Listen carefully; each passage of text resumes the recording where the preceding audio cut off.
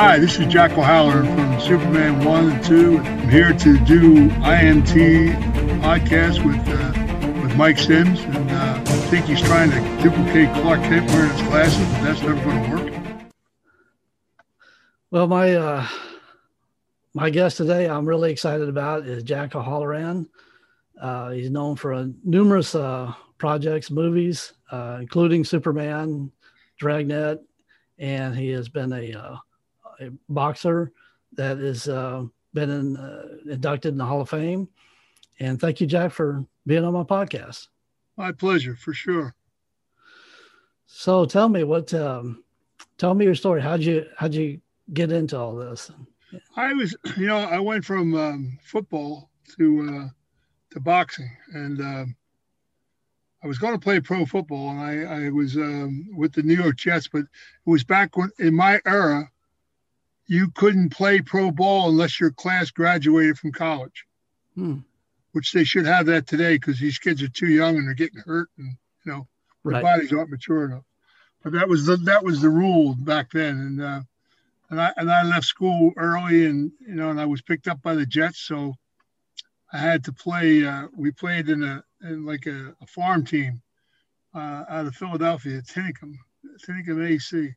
And Dick Christie and his brother played on it. A lot of guys that went up and played pro ball played on these games, and we used to play 2 games a week just to keep our levels up. And then when it came time to play, the Eagles had acquired a great team. Jurgensen was down there, and a lot of friends of mine were down there. And I said to Eubank, I said, I think I'd like to get down and play down in Philadelphia he said, well, you've always got a home up here. We love to keep you. So, but I went down to Philly, and Philly was bought by Jerry Woolman, and they'd sold the team to Jerry Woolman. And he brought a guy by the name of Joe Kuharich as a coach. And I watched this guy trade a championship football team away in 3 months. Wow. Traded Sonny Jurgensen and Tommy McDonald, and traded 4 great linemen to Green Bay for Jim Ringo, who was at the end of his career. And I mean, just moves that were incredible. I mean, they traded Sonny Jurgensen for Norman Snead. It was a joke. Wow. So I come out of a meeting one day with Timmy Brown, who was a running back, pretty good running back. Right. And Kuharich walked right by us. And I said, whoa, don't you say hello to anybody? I said, you know what? While you're at it, take this team and shove it. And Timmy said, and while you're at it, trade me. Really? I was talking to some friends of mine in Philly, and Ali had just won the title. And I said to the guy, I can beat that guy. And the next thing I know, I was thrown into a gymnasium and embarked on my boxing career. And I would think I was 16-0, and they did a physical one day and said, you're suffering from a disease called acromegaly, kid. You shouldn't be boxing at all. Really? In fact, they couldn't believe how I even got up to get in the ring. And because it causes such mental depression and stuff. And I just shirked it off and just, yeah, right. And I kept on going like a crazy man until then when I came out to fight Norton back in the bottom of my career in 72. And it was a great, great fight. I mean, I beat him, but they took a home decision. But I won the town and stayed in San Diego, knocked out a half dozen guys, and became California heavyweight champion. And wow. And the doctor that was the fight doctor there was a very sharp guy. And he said to me, when I went to get a physical with him, he said, kid, you suffer from acromegaly, and you've got to do something about that. And I said, what are you talking? What's acromegaly? He said, it's a tumor of the pituitary. And I think you've been told this before.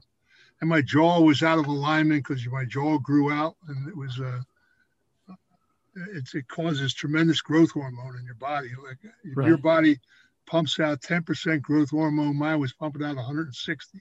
Wow. So in fact, my skeleton today in my body is 43 pounds heavier than it should be because of the size of the bones and the density of them. So I carry that weight around with me all the time.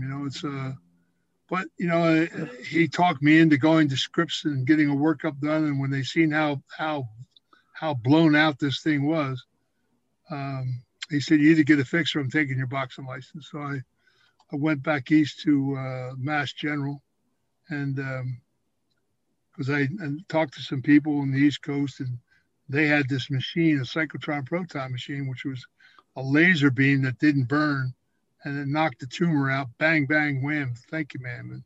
Wow. And I was very fortunate, actually. But it took a while for my body to adjust to it. And I only had a couple more fights and I retired. And they came to me when I was boxing, and I lived in Boston. They came to me to do the Thomas Crown affair because McQueen came into Boston and we looked after him. We took good care of him, and he and I became good friends. And he said, man, you got to come down and I'm going to put you in this picture, and we'll get you SAG card. You got to come back to Hollywood, man. We'll have a great time. Steve was a terrific guy. And I said, I was undefeated. I said, I don't think so. I don't think I'm ready for that yet. Then they offered me the Great White Hope in 1968, and I had just knocked out Manuel Ramos, who was ranked number 2 in the world. And now I'm looking to fight Ali. Wow. And they wanted me to go away for 6 months. And it was put together by Raymond Patriarca from Rhode Island, who was trying to get me off the street so I wouldn't wind up in jail for organized crime stuff. And I said, I'm not going anywhere. And they said, well, you got it. You know, this is Raymond's going to be very nice. I'll take care of Raymond. Don't worry about it.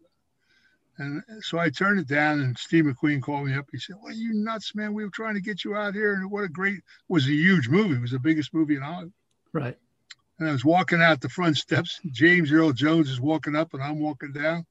And he stopped me, and he said, you're Jack O'Halloran. I said, yeah, you're James Earl Jones. He said, is it true what I just heard about you? I said, it depends on what you heard.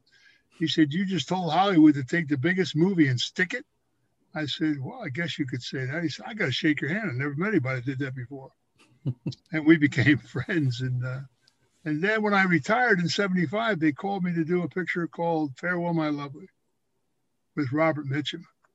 And wow. I owned a couple construction companies. And I looked around and I said, maybe it's time we give this a shot. And they flew me out to California, and I did a screen test with Harry Dean Stanton. And Mitchum said it's either him or I don't do the movie. So I blame it all on Robert Mitchum. Wow. He became my mentor, and he was brilliant. I loved Robert. He was, and Farewell turned out to be a pretty good movie. And my career just went right up the tree. I did King Kong, and we just did one film after another. It was one success built onto the other. Yeah, it worked out pretty well, So here I am, 45 years later, and still pounding, getting ready to do. In fact, I got offers. I got 3-4 pictures offered on the table now that the pandemic is over. We're all getting ready, and I'm getting ready to make a mini series out of my book, and then we're going to turn that into a series. I've got 2 more books coming out. Fantastic. So we're building a studio in Nevada, which is a 4 million square foot studio, which the industry needs direly. And we're going to put everything for the very first time under one roof. And then we're going to build a smart city next to it that'll house 30,000 people, so that people will only have to go 15 minutes to work instead of what they do today, driving 2 hours and an hour each way and stuff, because people have moved inland because it's cheaper. And, right. It's kind of a hassle getting in and out to go to work every day. So that's going to alleviate a lot of stuff and make things a lot more cost effective. So now that this thing is settled down, people are moving around, and we're starting to move things forward, and everybody's looking forward to it. It's going to be great. It's going to all explode out there. The industry will actually move to Nevada. It'll be great. Yeah. So you're talking about your book, Family Legacy. It's dubbed as a fictional memoir, but it's actually things that you've overheard your whole life. Well, it's my life. I changed my name to Jack Pagano, which is a relative of mine out of Sicily. And I did that because there are some things have no statute of limitation, Right. And then when I did the book, I had to sit down with the FBI and the CIA and NSA, and NSA were friends of mine, and they made the meeting over in Hawaii. And the FBI said, you can't publish this book nonfiction. If you publish it nonfiction, we will not allow it to be published in America.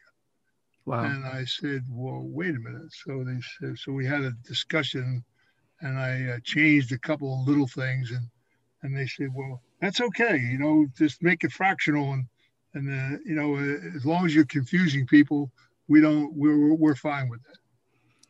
So we did that just by changing my name and where I lived and stuff, and as a kid, and my family background and stuff. But my father was a man called Albert Anastasia, who was the head of Murder Inc. and probably one of the most feared Italians that ever came in the country. And he was, my mother was married to a guy named O'Halloran, and in 1942, Albert was stationed in Indian Gap, Pennsylvania, in the Army as a sergeant. He was a special sergeant teaching longshoremen soldiers how to be longshoremen. Right. And it was the way of getting him out of the way, because they were looking for him everywhere. I mean, there was a funny joke one time. There was a captain of the platoon saw the New York newspapers and they're looking for Albert Anastasia. Where is he? Well, how come we can't find him?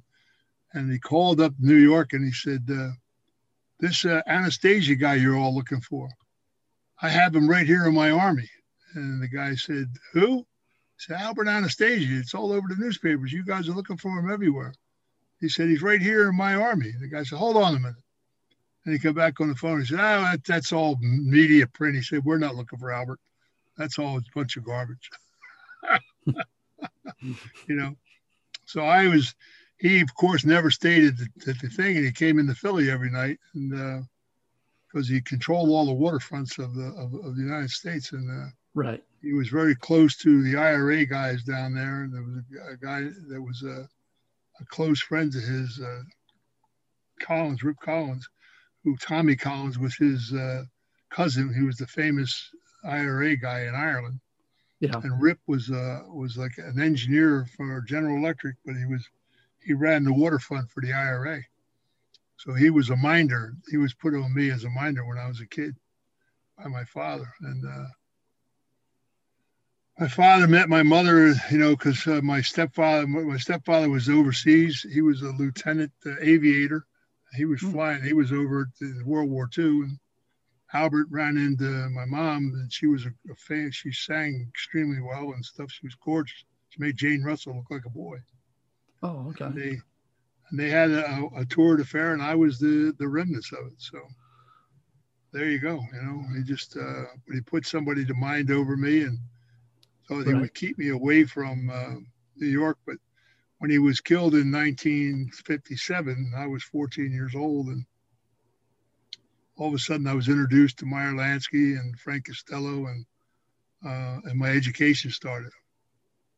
Right. As to who I was and what was expected of me, and things of that nature. And then I was a young man, and up in New York, and I was, I think, 18, 19 years old. I was in between semesters of school, and I was running a soft ice cream. They used to have those ice cream trucks like McDonald's, Right. But they had one called Tasty Freeze, and they were the first ones that had Carol Brothers. It was Carol Brothers, and they were the first ones that have hot dogs and stuff on the truck besides ice cream. And right. They were an outfit. They was owned by the outfit out of Chicago. And they put me in charge with another guy of this depot in Newark. That guy was only a kid. And the education I got was amazing, because the Cubans were coming out of Cuba then. They were being thrown out of Cuba. I mean, very, very wealthy people that came into Miami with just what they could hold in their hands, Right. And they put them up in New Jersey, down the street from Newark. And they came, what an education I got, because they would come and they got one truck, and then they got two trucks, and they got three trucks, and they were building their fortune back again. These guys were super smart businessmen, and to watch them operate was a gas. So I learned a lot, and I did that for a while, and I was introduced to a lot of people in New York at the same time, and yes. And life goes on, and I got into boxing, and I think if my father had been out or Frankie Carbo was home, if he wasn't in jail, I probably would have been world champion. Yeah. Because Wow. Frankie Carbo ran the boxing world, and I had a lot of talent. I know I kicked myself in the butt a lot of times because I possessed a lot of talent, and I didn't. If I ever would have trained like Ali and them, going away to camp for 6 weeks or something like that, but I used to take fights on a week's notice, just to get out of town and go somewhere and take care of some other business. And it Right. was like a day job, you had to have a day job in the outfit. Right. And I was, so I did that. I mean, for several years, and I beat some very good fighters. When I was in shape, nobody beat me. I mean, I was. Well, I saw the pictures of you and your boxing pictures, and I tell you, it's pretty menacing. Well, I remember they took me down. They called me on the phone. The promoter, Lou Viscusi he was from Florida, but he was promoting in Houston, Texas, and they were looking for a fight for Frazier. He called me on the phone. He said, "Jack, you want to fight Terry Daniels, who was a white kid? They wanted to get a white guy to fight Frazier." And Terry was ranked, I think, 6th or 5th, somewhere in the top 10. And I said, yeah. He said, you'll take the fight? I said, send me a ticket. So I was in great shape because I was in my house. I had like indictments all over me from the unions and stuff. And I just was locked in my house for a while. So I was training. I got in great shape. I was running hard every day. And I went down to Houston and I got off the plane. Viscusi calls, he said, my God, you're in shape. I said, well, aren't you supposed to be in shape when you come to a fight? And I destroyed this kid, Terry Daniels. They should have stopped in the first round, but I knocked him out in the third round. And I'm on a plane going back home with Yank Durham. And he said to me,